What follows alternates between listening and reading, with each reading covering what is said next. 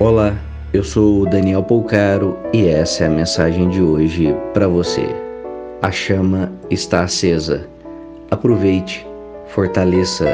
Ela está dentro de você. Ela é a partícula de Deus que te aquece, se assim permitir. Não busque fora. Tudo o que precisa está de maneira bela dentro de você. Está de modo perfeito em seu interior.